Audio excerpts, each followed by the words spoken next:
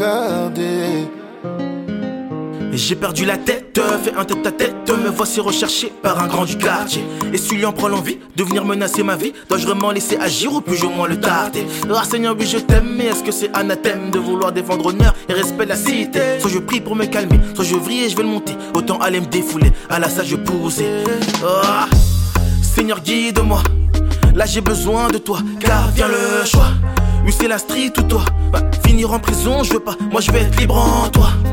J'ai pas toujours fait les bons choix, ni exploré ma foi, je ne suis pas digne de toi. Imparfait je suis, condamné je suis, j'ai besoin du meilleur avocat. Dans un bourbier je suis, soit je meurs, soit elle vit, mais ça me saoule ces embrouilles, ya. Aveuglé je suis, car ta lumière je veux suivre, Seigneur. Guide-moi, j'étouffe. C'est pas le quartier qui me sauvera, je sais. Guide-moi, j'étouffe. Imiter Christ n'est pas facile, j'essaie. C'est le gardien. C'est le quartier. C'est la vie du gardien. C'est le Christ.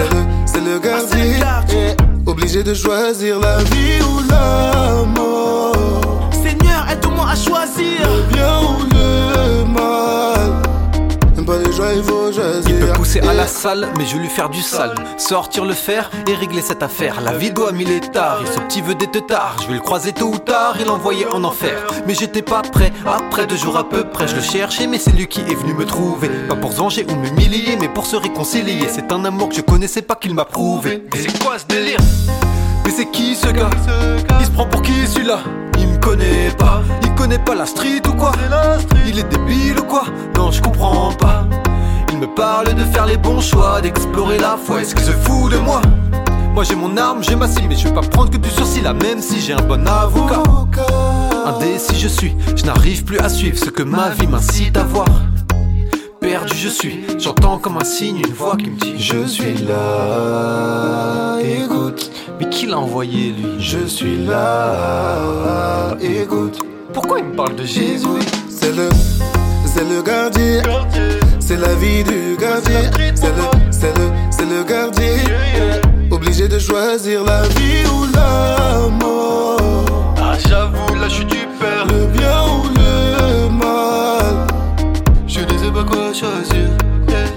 Je descends en bas, je vois 2 gars s'embrouiller, encore une histoire de papier, ça c'est sûr.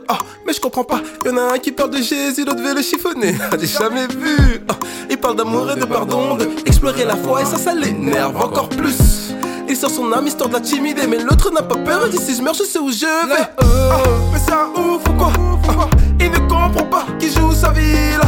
Ici c'est la street mon gars. C'est pas avec des Jésus t'aimes que tu t'en sortiras.